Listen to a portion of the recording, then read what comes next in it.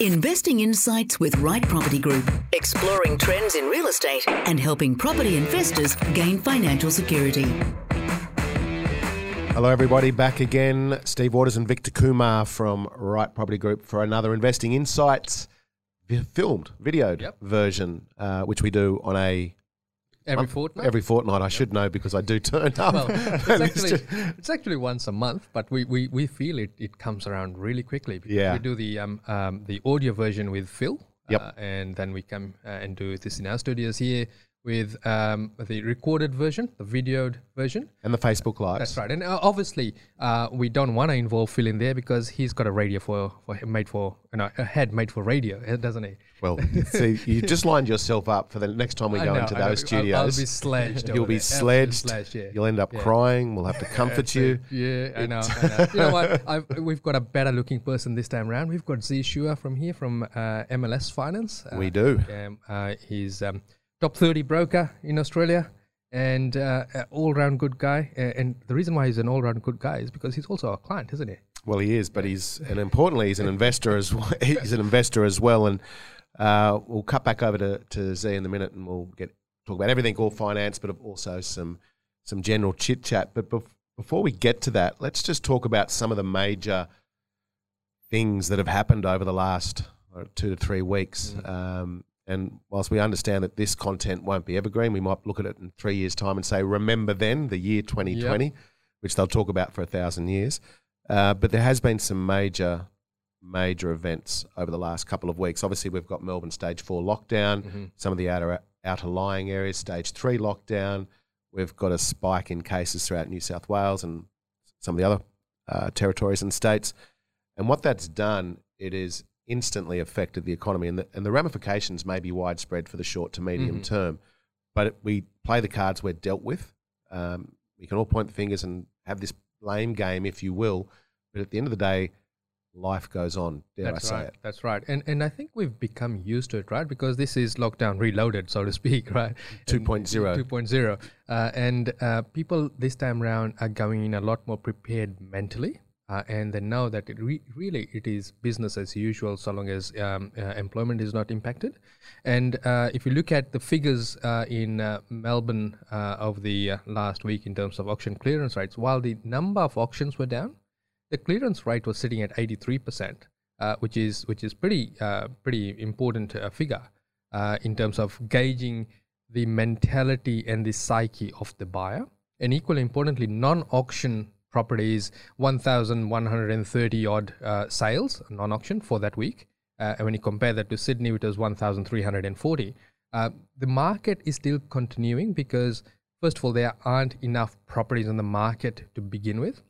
And more importantly, there are more buyers out there in the market than there are properties. And in fact, one of the things that you were talking to me about earlier today, Steve, was the searches online. High intent search, And I think if we come back a step, though, with the Melbourne auction clearance rates, like it is a smaller sample pot, so it doesn't take too much of an instance to change the data. Nonetheless, the intent is there, and that's what you're referring to in terms of the search intent. And so Domain and realestate.com have high search intent data, which is showing the amount of people that are coming back repeatedly on the platforms to look for property. And the interesting stat there is it's actually higher than what it was this time last year. And that's a really important, I suppose, topical point, because this time last year we were over the election. Yes. So there was a lot of that pent-up potential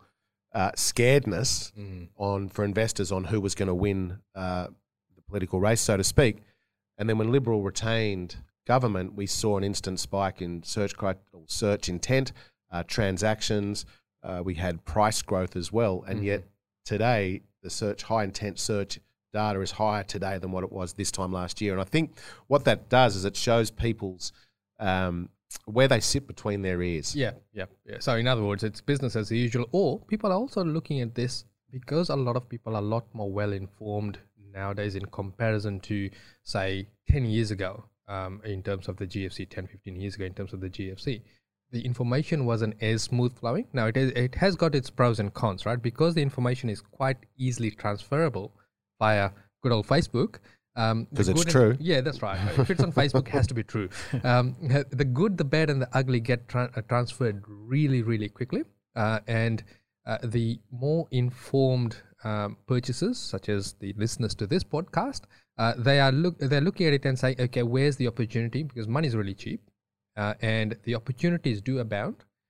And people are still needing to transact. And if you go back all the way back to the Great Depression, properties were still being transacted at that point in time as well. Yeah, and to those who could get finance, which we'll talk about a little bit later on. But what's really important, or what's really interesting, I should say, to study and watch and try to interpret is actually watching the infection rates be mirrored by the transactions. Yep. It's because it's around mobility. I mean, let's not for 1 minute though put aside the severity of the virus, the ramifications of the virus, whether it be health, employment, and the like. But we can start to track the infection rates with the transactions as well. And once again, as I just said, it comes back to mobility. Yes, it does. If we can get around. Having said that, though, the online auction portals have done well. You know what? I can't get into that. I can't either. I have to have that physical. Exactly. I mean, the result is the result, but I don't know if I'd be potentially too happy bidding online unless I had to, and clearly that's the scenario that we have today. You've got several things working against you, right? First of all, is you're totally dependent on the technology actually working for you. So in other words, your internet connectivity. And if you're living where I'm living in terms of acreage and you're living, the internet is scratchy at best at times, right? So obviously we need to be in the right area to bid on it. But the most important thing for me from an auction point of view is actually not being able to truly read the body language. I can't read the body language on the buyers, the auctioneer, the sales agents and the like. What I equate it to is, and I'm sure there's not too many people in the world that haven't had a crack on, say, eBay.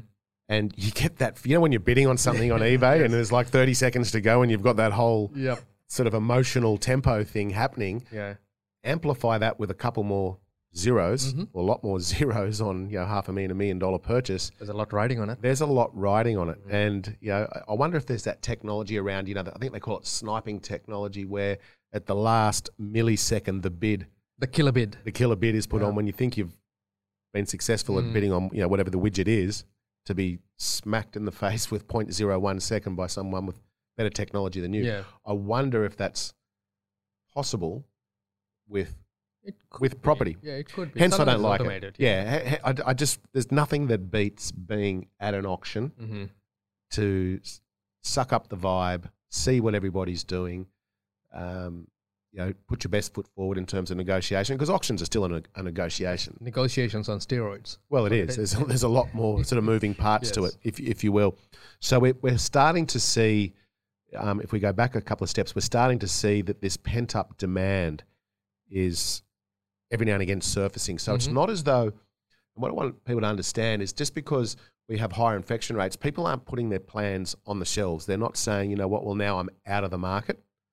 It's just they're stepping out of the market for a very small moment in time, whether it be around mobility, finance, or the like. So it's not, no, I'm not buying anymore. It's more about, well, I'll just have to wait another week, another month, whatever it may be, and they're re-entering the market. And we can see the transaction numbers going with that. In fact, one of our buyers agents went through some open homes on the weekend, of which in one part of Sydney, there were 31 groups. Now, that is not a soft market. No, it's not. Yeah. So this is the true markets within market scenario. Correct. Where we've got some areas where you're smashed with inquiries, other areas where the inquiries aren't as robust, but there still are inquiries there, and some areas where the price is actually going up rapidly, and other areas where they're not going up as rapidly, or they're actually faltering.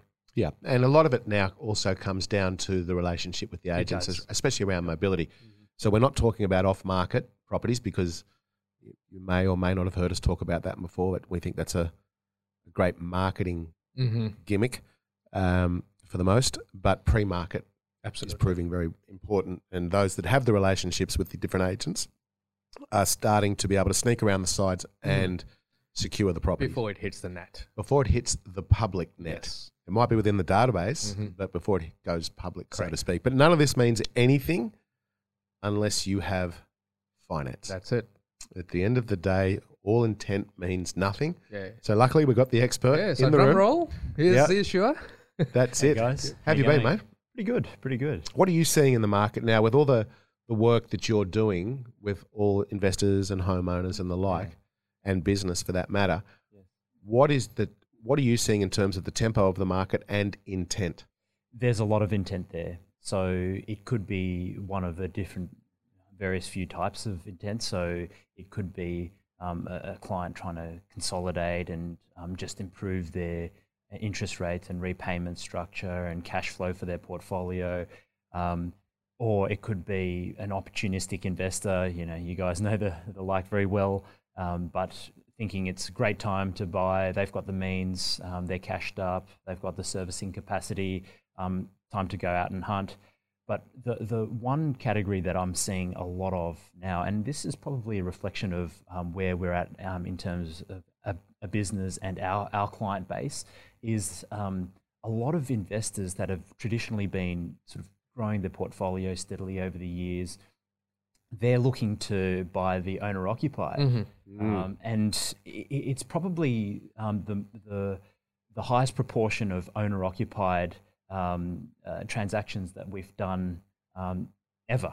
Yeah, right. So that's, I guess, the interesting part. And you know, to your point about intent, I think the whole working from home, isolation thing, people are starting to realize how important their homes are. Correct. And they're like, you know what, this is where I'm going to be most of my time instead of being in the office. Yeah.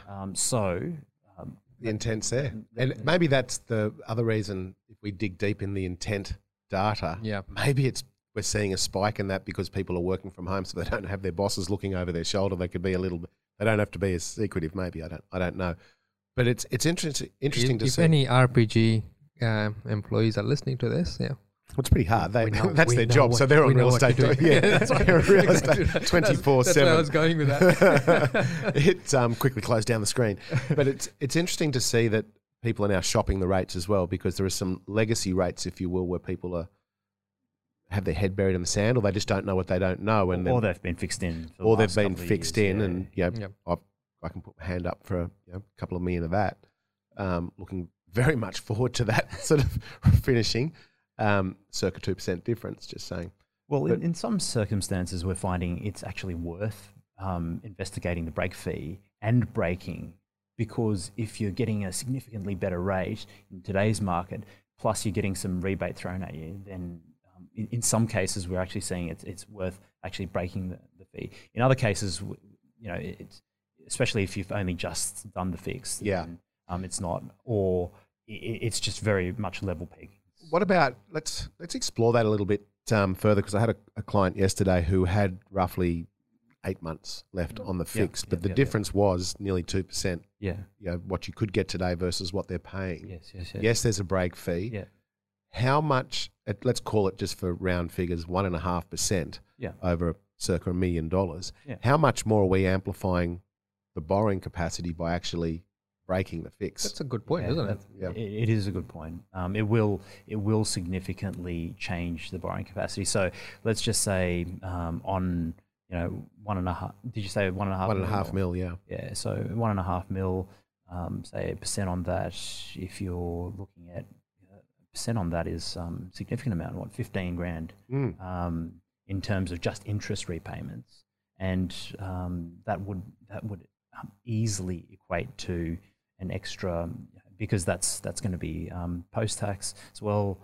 That'll easily equate to an additional 25 grand worth of gross income that you'd have to be earning to cover for that. Correct. So that will help borrowing capacity. The borrowing capacity, and I think what we're seeing from our clients anyway is that not a lot, but some people just can't get their hands on enough money, and I'd say that quite loosely, but the difference between being able to borrow enough for investment grade versus, well, I can't quite get there, that might be something that's worth entertaining, as long as the numbers, which is what you guys do, run it backwards and forwards and inside out to make sure that it's still a viable proposition with the break fees. Yeah, and then if you take our investor hat off, I suppose it also would be that if you restructure your mortgages, it may help you qualify for that principal place of residence that you're vying for, that you can't actually qualify taking a standard approach. Yeah. Sometimes with finance, as you'd agree, Z, that there needs to be perhaps a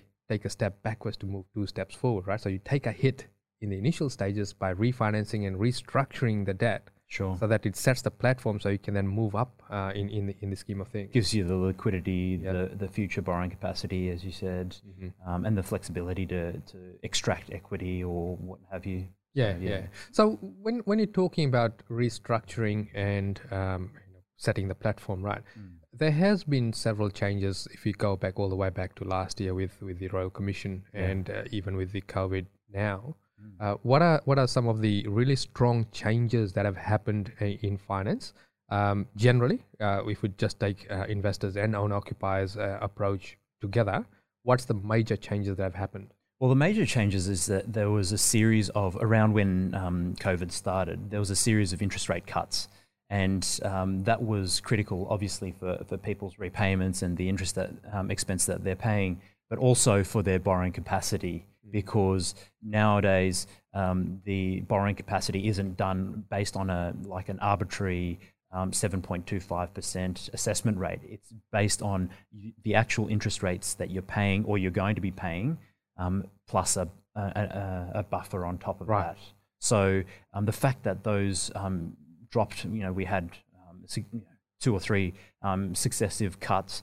That meant that instead of looking at a 3.5% principal and interest rate, you're looking at a 2.5% interest rate, and your servicing capacity increased significantly. Now that was counterbalanced by the other forces of, because of COVID and the impact to people's jobs and their businesses and types of employment like casual and so forth, contract, lenders became very apprehensive to those industries and job types and so forth. So there were some tweaking of policies in all different types of lenders, but we probably saw it most at the sort of the lower tiers, so the non-bank lenders. Yep. Because of the size of their book and the impact to them, we saw massive knee-jerk reactions. So overnight changes to policy, for instance, we'll call it a well-known third tier, was giving out unlimited cash out. We were getting approved for unlimited cash out. Overnight, it became a cash out of $20,000. Yeah. So let's explore cash out. What does that mean? Yeah. So that means that when investors are looking to utilize the equity of an existing property that they own and leverage that to buy another property, they've got a couple of options in terms of how to do that. They can give both properties as both the existing property and the new property as security. That's known as a cross-collateralization. It's something that we've spoken about before. We try to avoid like the plague and or the virus. And then the other way is to take out a loan against that the equity of the existing property, and have it still stand alone to the new property, but you're taking out a loan on that and effectively cashing out, so borrowing. So making the equity liquid. Correct. Yeah.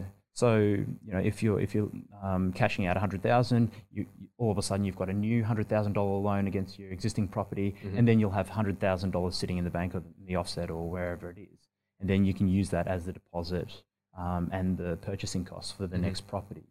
So that's obviously not as palatable to lenders as the whole cross-collateralization scenario.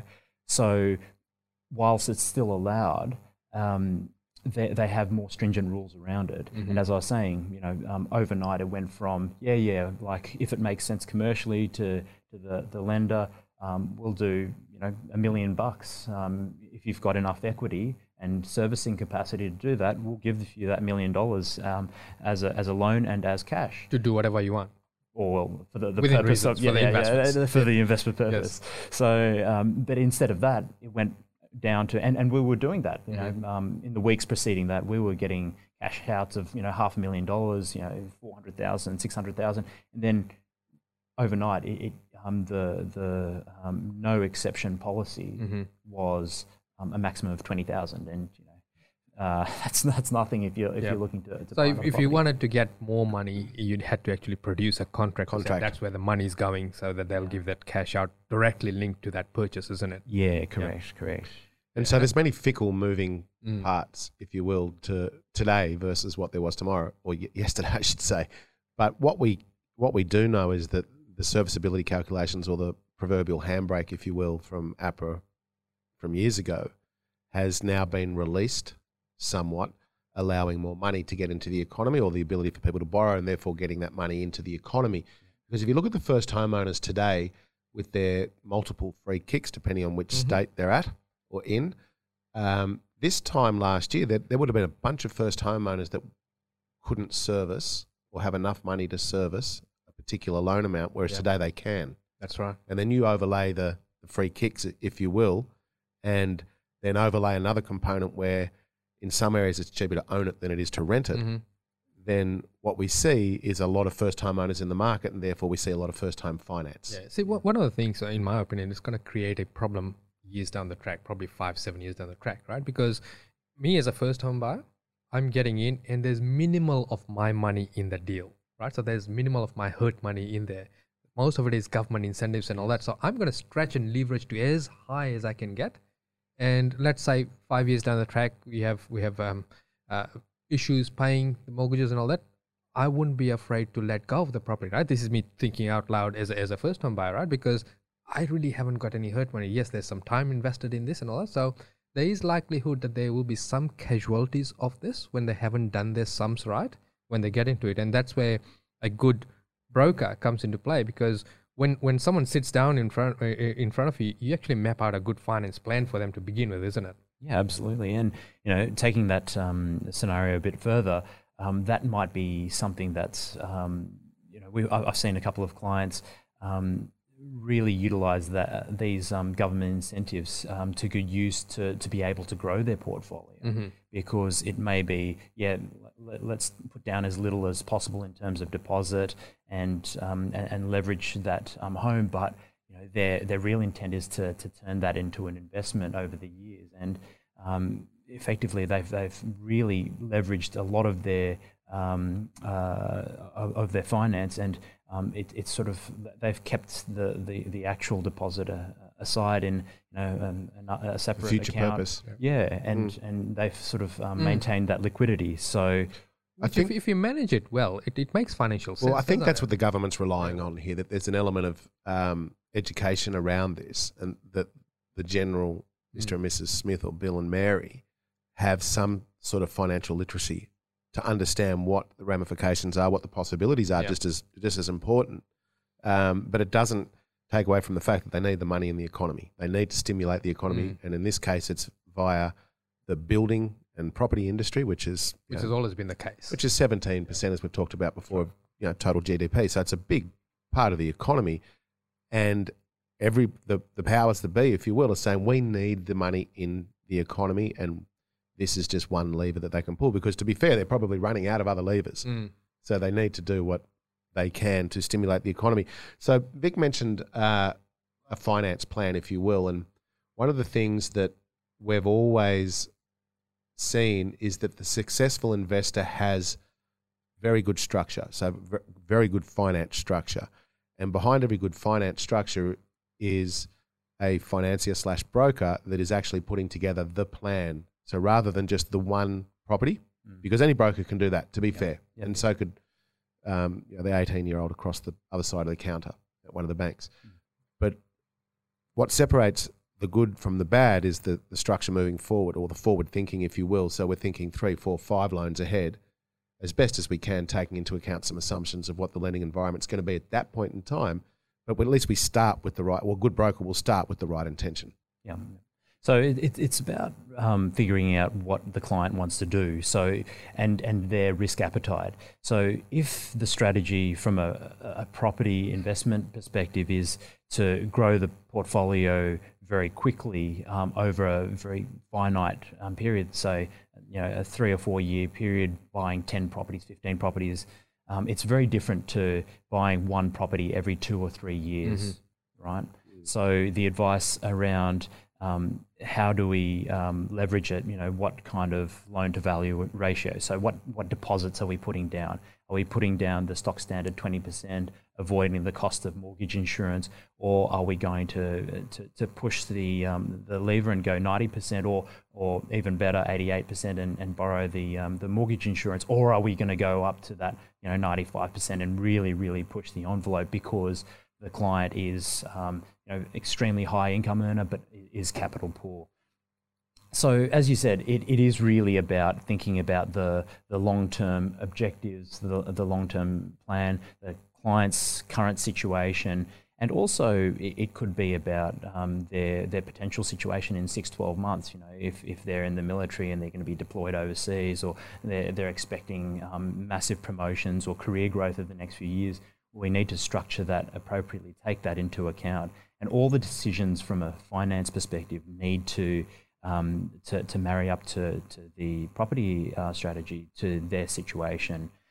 So things like, as I said, the LVR, things like, are we fixing, or are we being a little bit more flexible with a variable setup? Are we going principal and interest, or are we really trying to preserve the cash flow and potentially the future borrowing by going interest only? So all of these considerations need to be made at that point in time, as you said, for the properties 3, 4, 5 down the track. So they're different scenarios, which is really a map out.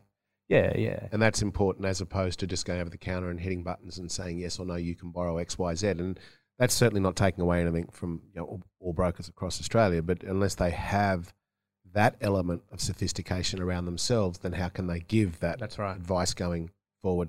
But you mentioned in some of those points you just said there, loan to value ratio, or LVR positions, 88 plus LMI and all the like. So one of the questions that we get asked a lot is, what's the difference, and apart from the obvious, I'll preface that, between 90% loan to value ratio and 88%?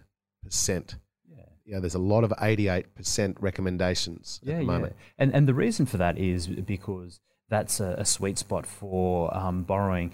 Lenders Mortgage Insurance is typically charged by tier. So 80 to 85% might be 1.2%. 85 to 90 might be 1.3%, and then 90% plus 1.5%, and 95% is 2%, for instance. The reason the 88% works is, take a $500,000 property purchase. If you're borrowing 90% and then paying the mortgage insurance yourself, that could be about $9,000 for the mortgage insurance. Sure, it could be a cost of doing business, whatnot. But if you were to borrow 88%, so put down a 12% deposit and then borrow the mortgage insurance on top of that, it's still effectively a 90% loan. But instead of paying $9,000, you're paying $6,000 or $6,500 as the LMI. Capped? You're correct, capped. So the difference between a 10% deposit plus paying the mortgage insurance, or borrowing the 88% and then capping the mortgage insurance is actually very, very little. Right.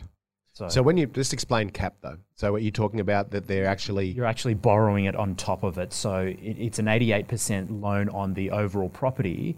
They'll lend you that, but you're also borrowing the mortgage insurance or capitalizing it. So you're potentially preserving capital, your own capital. Correct. Yeah. Right. And so the reason that I asked the question is because we're starting to see a lot of it, and people that might be wanting to leverage, and this is not financial advice, but if they're really looking to preserve capital or leverage the capital that they have, then 88 plus LMI capped might be something that they may entertain. Although not every lender is going to offer that. Some lenders, especially again the non-banks third tiers, when it's not a mortgage insurance and it's more of like a risk fee, as in like the lender effectively insures themselves, but charges you a risk fee. A lot of the times that might be a linear or just a proportionate kind of thing. So it doesn't really matter whether you're going 88% or 90% plus. So do the calculations. Yeah, do the different lenders have got different insurance premiums in that sense? Yeah, good point. They do. There are two main mortgage insurers out there, Genworth and QBE. A number of other lenders, including some of the majors, they do their own insurance. So they all calculate it in a different way. And correct, some of the lenders have, some of the different insurance policies have different insurance premiums, and even amongst different lenders with the same mortgage insurer, just say Bank A and Bank B with Genworth, it also depends on what the pulling power of that bank is, how much they actually pass over and insure with Genworth, because they may negotiate a better premium than clients of Bank B that don't do as much with Genworth. Yeah. So it would be akin to saying that if they've got more buying power, then their premiums lower. Yeah. Plus also if they've got a relatively clean book, in other words, no claims, they may be lower, isn't it? Yeah, correct. Yeah. So there's a couple of other questions that come to my mind, and I'm asking this on behalf of the listeners and our clients that we talk to. So there used to be profession discounts. Yes. If you will. Are those correct. Profession discounts still available, and who are those professions? Yes, they are, but a lot less than they were, say, 6 months ago before COVID all started.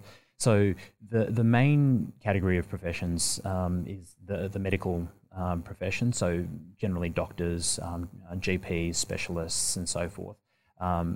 It does extend in some cases to vets and pharmacists and physiotherapists and so etc. Health professionals, one category.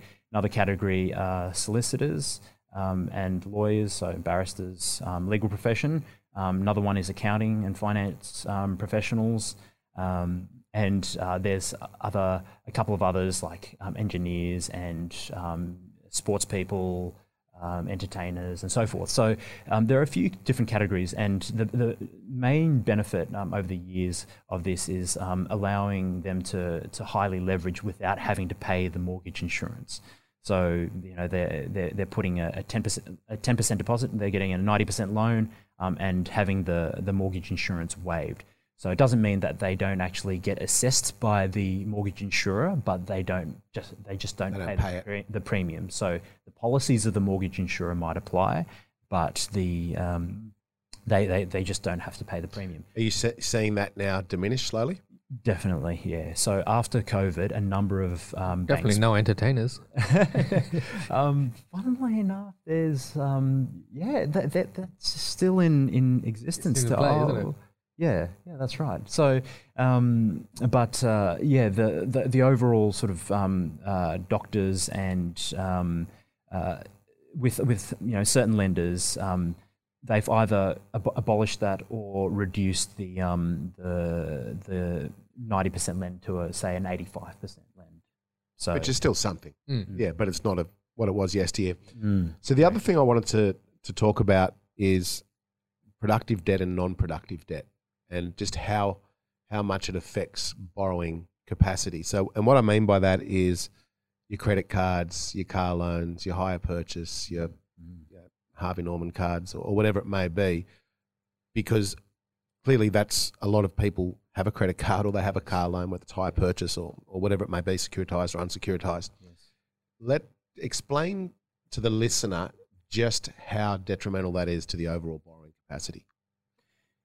So if you've got 10K worth of credit card limit, for instance, that actually reduces your borrowing capacity with most lenders by around about 50K. So it's a 5-to-1 Big hit. ratio. Correct, And that yes, could be the yes. difference between getting finance or not. Yes. And you can extend that, as you said, to consumer debt like car loans, personal loans, even student loans, so HECS, HELP, all that kind of stuff. But even to owner-occupied debt. So $500,000 of debt, if it's owner-occupied, it's actually treated differently to $500,000 of debt investment loan. So when I get the question, clients ask me, should I go the owner-occupied or the investment route?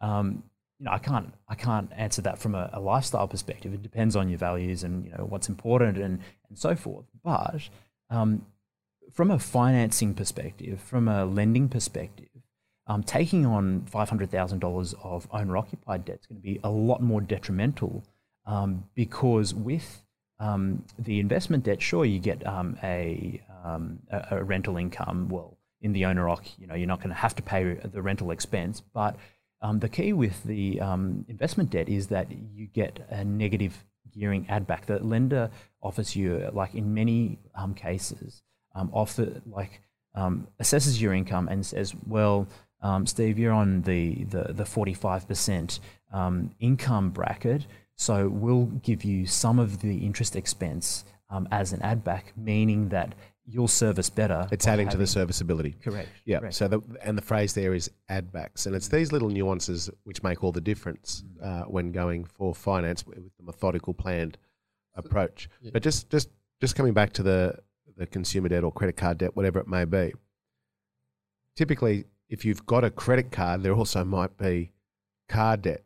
So we start to really amplify the non-productive debt and therefore erode serviceability. But this is one of the reasons why, and to each their own, but this is one of the reasons why I'm not particularly a fan of the credit cards and the whole, scraping at the end of the month, using the bank's money, so to speak, because it's still a limit, whether it's zero or not, it's still a limit that erodes That's right. the serviceability. So whilst you might be saving money in some way, shape or form by using the bank's money for 30 days, you really need to know how much, or understand potentially how much eroding of your overall serviceability that it is. It's a cause and effect here. For every action, there's a reaction. So think very clearly about it. Know where it's taking you or how it's.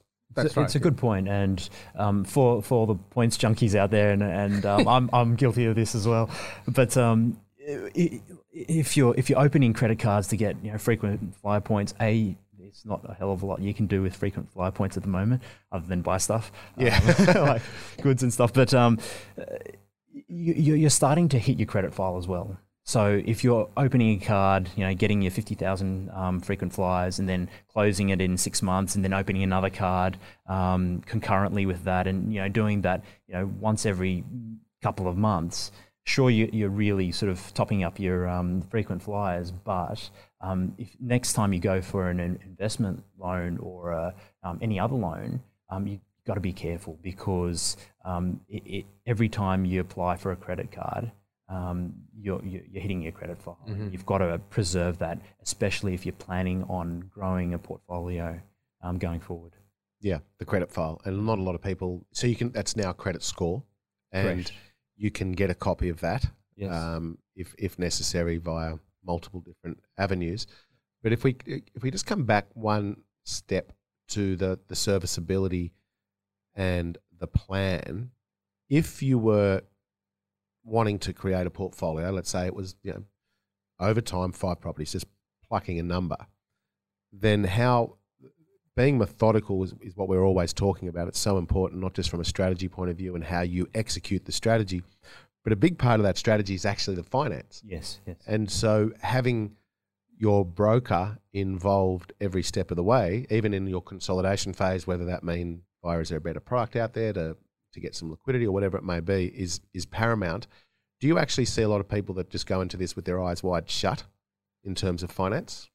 I think unintentionally. Yeah, unintentionally for sure, yeah. A lot of people just go, oh, well, I bank with CBA or Westpac or whoever it is, and I'll just go down to that branch because I walk past that on my way home, so It's convenient. It's convenient. It's known. I wouldn't imagine that there's too much difference between one bank to another, and be that that might be the case, but the way that person, that lender, looks at structuring you and says, oh, this is the lowest rate, and this is fantastic, but you may not realise that may be impacting you because they're cross-collateralising you, and they're fixing you in, and for you to be able to extract further equity or to be able to sell that property in the coming years might really impact you.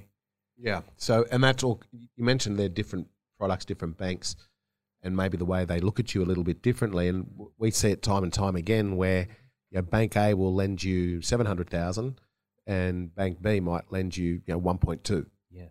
Just on the way that they assess everything. So, what are some of the things that the listener can do or understand, or maybe a combination of both, to enhance their potential of borrowing? Yeah, so borrowing capacity is really made up of what you're earning less what your expenses are and your commitments are. So assuming that you've got enough a deposit and collateral and your credit file's clean, then really it comes down to how much you're earning, what's your disposable income to be able to put towards more debt. So if we look at the income side, that's a lot harder because you can't control your income as much as you can control your expenses.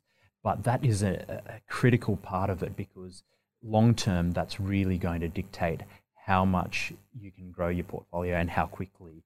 So really taking the steps in the medium to long term to think about where your career is going, what your opportunities are, whether you're best served with your current employer or another employer or opening up a business or what have you, that's a really important consideration. It's not something that you can change overnight necessarily, but it's something that you need to factor in as probably the most important. The other side of things is a lot more straightforward. So the expenses side. So looking at your living expenses. Now that's still scrutinised quite a lot, and probably not so much as during the height of the Royal Commission. Yep. But ever since that court case where Westpac beat ASIC effectively, and that was over how Westpac was treating applicants' living expenses. Look, the scrutiny's there, but it's not as tight as it was before.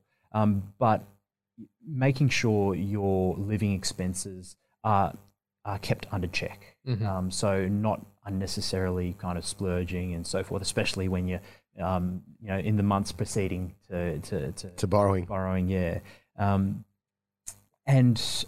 We spoke about it earlier. Limiting the amount of total credit limit that you have in terms of credit cards, minimising any other non-productive debt, so the student loans, the car loans, and so forth. It'll be interesting to see, like with discretionary spending, and as you mentioned, the banks might be asking for the last 3 or 4 months statements, and are you at the club every day, are you eating out every day, or what have you. Yeah. It'll be really interesting to see how potentially serviceability may have increased over the last sort of 3 to 4 months because nobody is going out, nobody is spending. Maybe they're looking at the Uber Eats account. Yeah, true. But it isn't there. So that because of, once again, mobility, which has an effect on the economy. So it's all encompassing. Yeah. So there were quite a few changes that happened during the Royal Commission and flowed through. Yeah. And one of the standard approaches most lenders have is that if husband and wife are borrowing, they want both people on title, especially if it's an investment property. Are there ways of having just the one person on title and have both on the loans? Is it still possible in today's market? Absolutely. Most lenders will, I'll go as far as saying most lenders will actually entertain that as long as you're giving a reasonable and rational argument as to why. And the big concern is that the lenders usually have with that is that, what's the benefit to the other party who's not on title, mm-hmm. but is on the loan. So, it's a concept known as being a security guarantor. Yep. So, and an income guarantor, sorry, because, and you and I as friends, we can't do that because, if I had the property in my name, we were both on the loan, the bank's going to say... I didn't know we were friends to begin with. Surprise. But the bank would say, what's in it for Victor? Like, why would he not be on title? Because if anything were to happen to Z, then Vic might be left with a massive loan, but no property behind it. So if it's an arm's length kind of relationship, then a lot of the times it's not going to be okay. But in a spousal relationship, you can argue tax benefits, things like income splitting. If you and your wife, you're on a higher income, and the property goes in your name because you accrue more of the negative gearing benefits, it makes sense. You can argue land tax, different land tax thresholds. So the benefit is that legally as a couple, you still jointly own the assets. So a lot of the times the banks will. I know there was a fair bit of pullback on that during the Royal Commission, and again overnight lenders just went, no, we're just not accepting that. But that was probably more of a knee-jerk reaction rather than a well thought out and considered thing. So common sense has now prevailed. So, because family law precedes everything anyway, correct, right? So, and this is where when we sit down with a client, Steve, we do a loose strategy first with a client, and then of course we send them across to Z to say, actually get the finance plan right and the finance structure right first, and then we'll have another conversation to say exactly what the property looks like, right? Because these days you need to match the property to the finance, right? Most people, when they're investing, they're doing it in reverse. They're buying a property and then trying to then retrofit the finance onto it, isn't it? Yeah.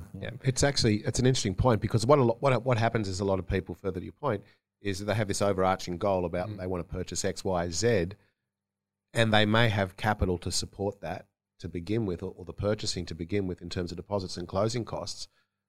But I find it really hard to understand how you can create a strategy without actually knowing what the finance component... Without the fuel in place. Yeah, without the finance component. And so there's no use saying, well, okay, we're going to purchase this, this, and this with a result of X, Y, and Z, unless we know what the borrowing capacity is. That's a great point, because if you threw me over a client and the most suitable lender or the only available lender, for instance, didn't do construction loans, and you're like, okay, we're looking to buy this person a big block, we'll subdivision, make it subdivision, make it a dual income, and do it immediately. And then, we get the finance and you find the property. Then all of a sudden I tell you, hey, sorry, Vic, these guys don't do construction loans. Then it throws everything out the window. Yep. So and that's why it's really important that you have open lines of communication to the broker. And if you have a strategist and an advisor, that they do as well. That there shouldn't be any sort of egos involved. This is a team effort. You could throw in the accountant and potentially a fin planner there as well, as we've talked about before. But if there isn't those open lines of communication, it might come down to something as simple as an accountant's recommending that you purchase in this entity. Let's call it a trust. And the broker says that's a great idea, but can't get finance for a trust this month or this quarter.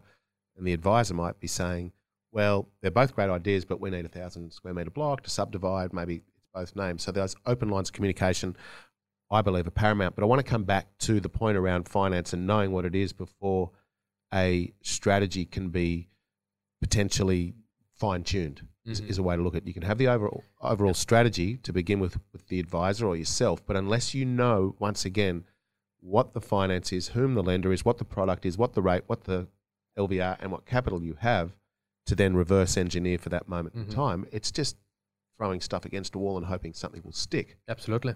Yeah, it's counterproductive and I think quite dangerous. Yeah, and it's one of the common traps that most investors fall into, is that they start pulling the trigger in terms of buying something, and then we'll sort out finance because we could always get finance. I mean, we're good income earners and we've got a big deposit, and they don't take into account the nuances of the financier in terms of, like you mentioned, construction loans. Yeah, that's a big one, right? And also in terms of the construction loans, what's the LVR they'll give you? Is it 70%? Is it 80%? Will they go into 90s? But you could dig deeper. You could say postcodes, and therefore LVR positions. Therefore, maybe it might be your profession, high-rise development. Yeah, there's so much more to it rather than I earn $300,000 a year. I've got no debt. I should be cool. Yeah, but then you've also got a $2,500 a month child maintenance fee, and $1,500 a week of rent, and so you can't service anything with the mainstream lenders. Right? Correct, So, and that's it. And so let's explore that for a minute though, because that's a really interesting point. So we have our mainstream lenders. We'll call it the deposit taking institutions. So yes, the big four or thereabouts. Then we have our second tier lending. well, that's sort of, I think the second tiers are included in that sort of deposit taking sphere. The third tiers, or the non-banks, they're the ones that they don't have the full banking license with ASIC, but they do have a lending license. They have a credit license, right? So they source their funds from, it could be other banks, it could be high net worth, it could be overseas funding, but they have different rules applied to them because they don't have the same credit requirements imposed upon them by APRA. So they may be able to do things a little bit differently to the mainstream banks, the top two tiers. They may look at the income differently.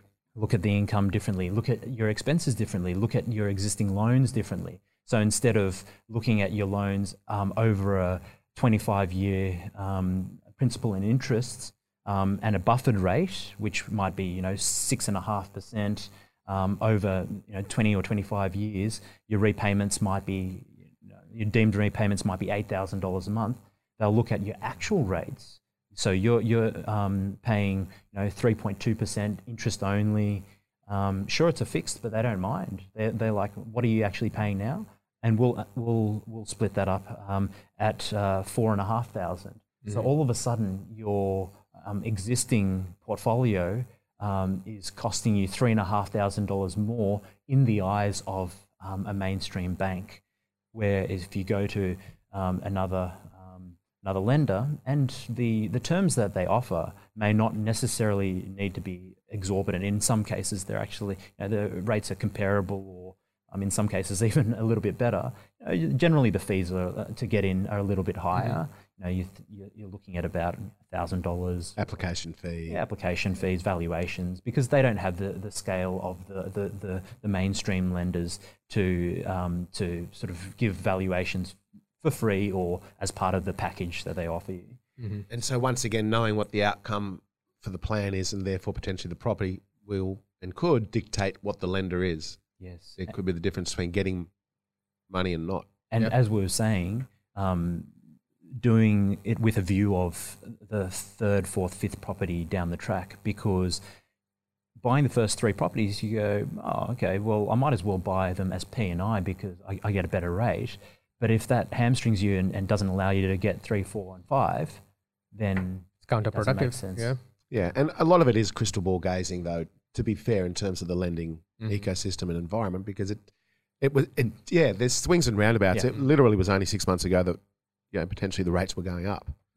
And it takes a virus to to bring the world to its knees in terms of the economies. But before that, there was something else. There was an election. Before that, there was a Royal Commission. Before that, There's always a crisis, and with the crises, there are always opportunities. You just need to make small changes to your approach, and this is where good advisors come into play, because we are across these small changes, and we can then make sure that we're taking advantage of these small changes, because it's not business as usual right now in terms of finance, right? It is business in usual this week. But is this right. But is this the new usual? Like to be fair, I think so, because there's just been so many changes. If you look at the past decade in two halves, like 2010 to 2015, there was hardly any changes. Like I remember brokers would have like a laminated piece of paper with the interest rates on them, and it didn't change for months, even years, a year or two, right? But there was only one rate. It was like owner occupied was the same as the investment, was the same as P&I, was the same as interest only, was the same as 90%, was the same as 80%. Like it was just like it was easy. But if you look at what's happened over the last 5 years, like you said, APRA and Royal Commission and Productivity and Sedgwick and Corona and everything, it is literally changing on a week-by-week basis, and lenders' appetites are changing, their outlooks are changing, so they're adjusting their policy. Plus, there's a lot more regulatory scrutiny. So they're compliance and everything. They're being made to change, even if they don't want to. So there's all these different forces that's applying on them, and that's why, yeah, you're right. It's hard to keep up, and let alone for us, versus somebody who's not in the industry, looking at it day in, day out. It reminds me of, I don't know how many years ago it was, and I won't mention the bank, but they were giving 95. Which bank? No, it wasn't that one. But they were giving, I think it was 95% plus LMI. Yeah. On, let's call it a Wednesday, and prior to that. Can't remember that. And then on Thursday they came out and they said, there is no more 95% plus LMI. We're dropping it down to 80% because we are responsible lenders. And it was like, okay, well, yesterday you weren't, and today you are. But really, when you dig down into that and try to understand what it was their book was full, and there were some major changes around the corner, whether that be compliance, or they were getting raked over the coals. Yes. Which before the Royal Commission, I think everybody knew what was happening, so they were trying to get everything in order.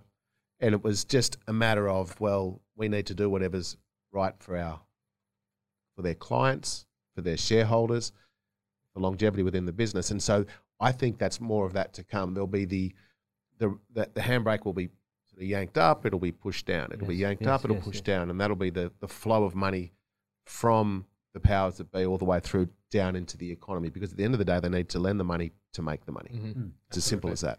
And that's I guess a good lesson to your listeners is to, in that, don't give up hope. It's just because a lender said no yesterday doesn't mean in a couple of weeks, months, that it's still the same answer. Really, what you want to understand is how you can improve your position and work towards getting that yes, that approved. I'm glad you said that, Z, because one of the things that we do with our podcast is we like giving things away, right? So I'm going to mess up with your diary now. So for all of our listeners, if you wanted to have Z and his team look over your mortgage structure and see, with the changes that have happened over the last couple of months, what you couldn't qualify with in 6 months ago, whether there is a better product, where there is a better way of restructuring your loans. So if you're interested in taking that up, I'll be a bit gentle with you. So send your details to questions@rightpropertygroup.com.au, and we will pass it on to Z and his team, and they'll give you a call and walk you through that as to how you can restructure your mortgage in today's market to get the best out of what you've already got, and perhaps even enhance your borrowing capacity doing it that way. So, sorry, mate. Yeah, well done. You should. I don't know if the camera. I lined him up really. I don't know if the cameras picked up the facial expressions. Then from Z, it was just like, what are you doing?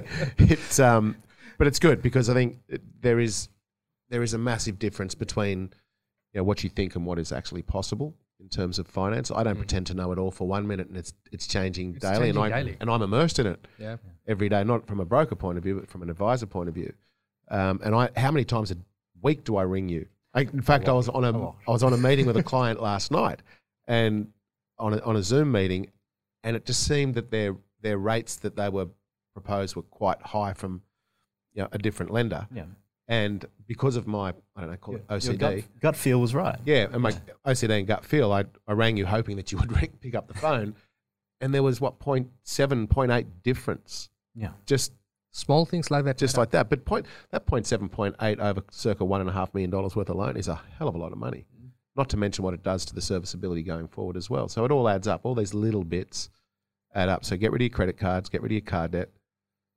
Did you actually, on that, did you see that the luxury cars, I think we talked about this on our Facebook Live, luxury car sales have had their best quarter in years and years and years and years. Serious? Yeah. Oh my gosh. But what that shows, and I don't know if we talked about this on the Facebook Live last week, but I think it was the team meeting. I was at the team meeting. Yeah. What it shows is that, and I'm just rattling off names, call it Merc, BMW, Jag, whatever.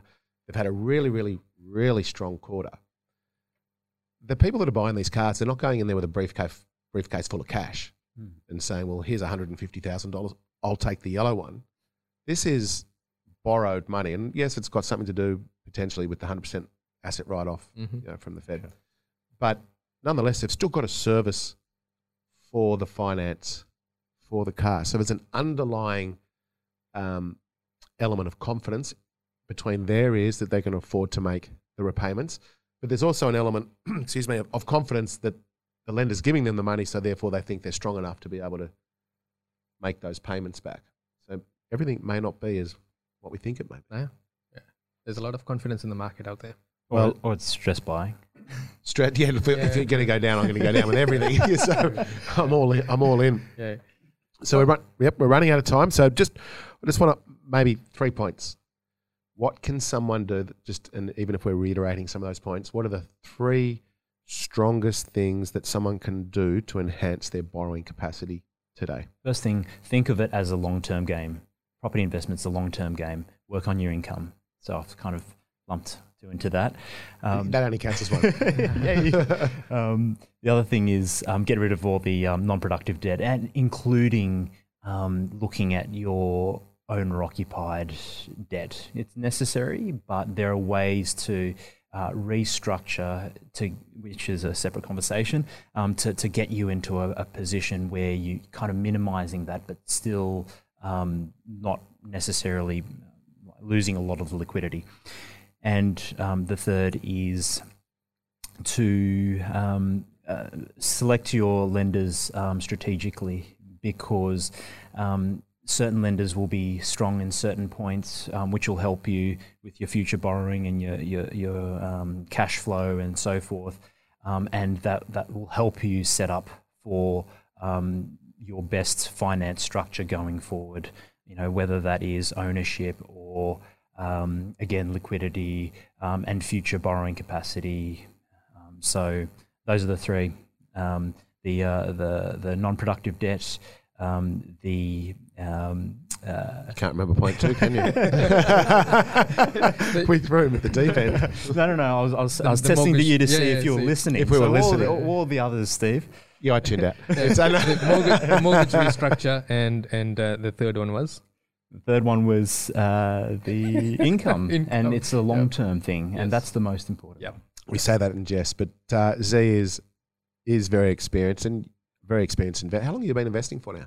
10 years. Yeah, 10 years, and we won't go into how many properties because at the end of the day, that's all relevant to the individual. But double digits, which is good. And you've just bought yourself your principal place of residence. Yes, bearing testament to your strategy, because this is was not scripted, but I started buying with you guys 10 years ago, almost to the day. You guys helped me build up a portfolio, and I know a concern of many clients is, if I start buying all these investment properties, does that mean I can't buy an owner-occupied because that's as important to me, or more important to me, maybe not now, but later. But that was something that I sort of took on. I took in faith that it would happen eventually, and I sort of built up the portfolio with your help. And 10 years later, I have gotten myself in a position where I've been fortunate enough to just buy the forever home. So, guys, thank you. Fruits of your labour. Yeah, well done. Yeah. So there's a party at Z's place. Yes. When do you settle? And you're all invited. Yeah, everybody's invited. Social distancing rules apply, though. Well, that's it. We've done another fortnight/month of the filmed, videoed version of Investing Insights with Right Property Group. We really appreciate the feedback, so keep the questions coming. We have reams and reams and reams of questions, which we might do a podcast separately for that one. Once again, listen to it, watch it via the different social media platforms, YouTube, podcasts, iTunes, whatever it may be. And we will see you next time. The information featured in this podcast is general in nature, does not take into consideration your financial situation or individual needs, and should not be relied upon. Before making any investment, insurance, tax, property, or financial planning decision, you should consult a licensed professional who can advise whether your decision is appropriate for you.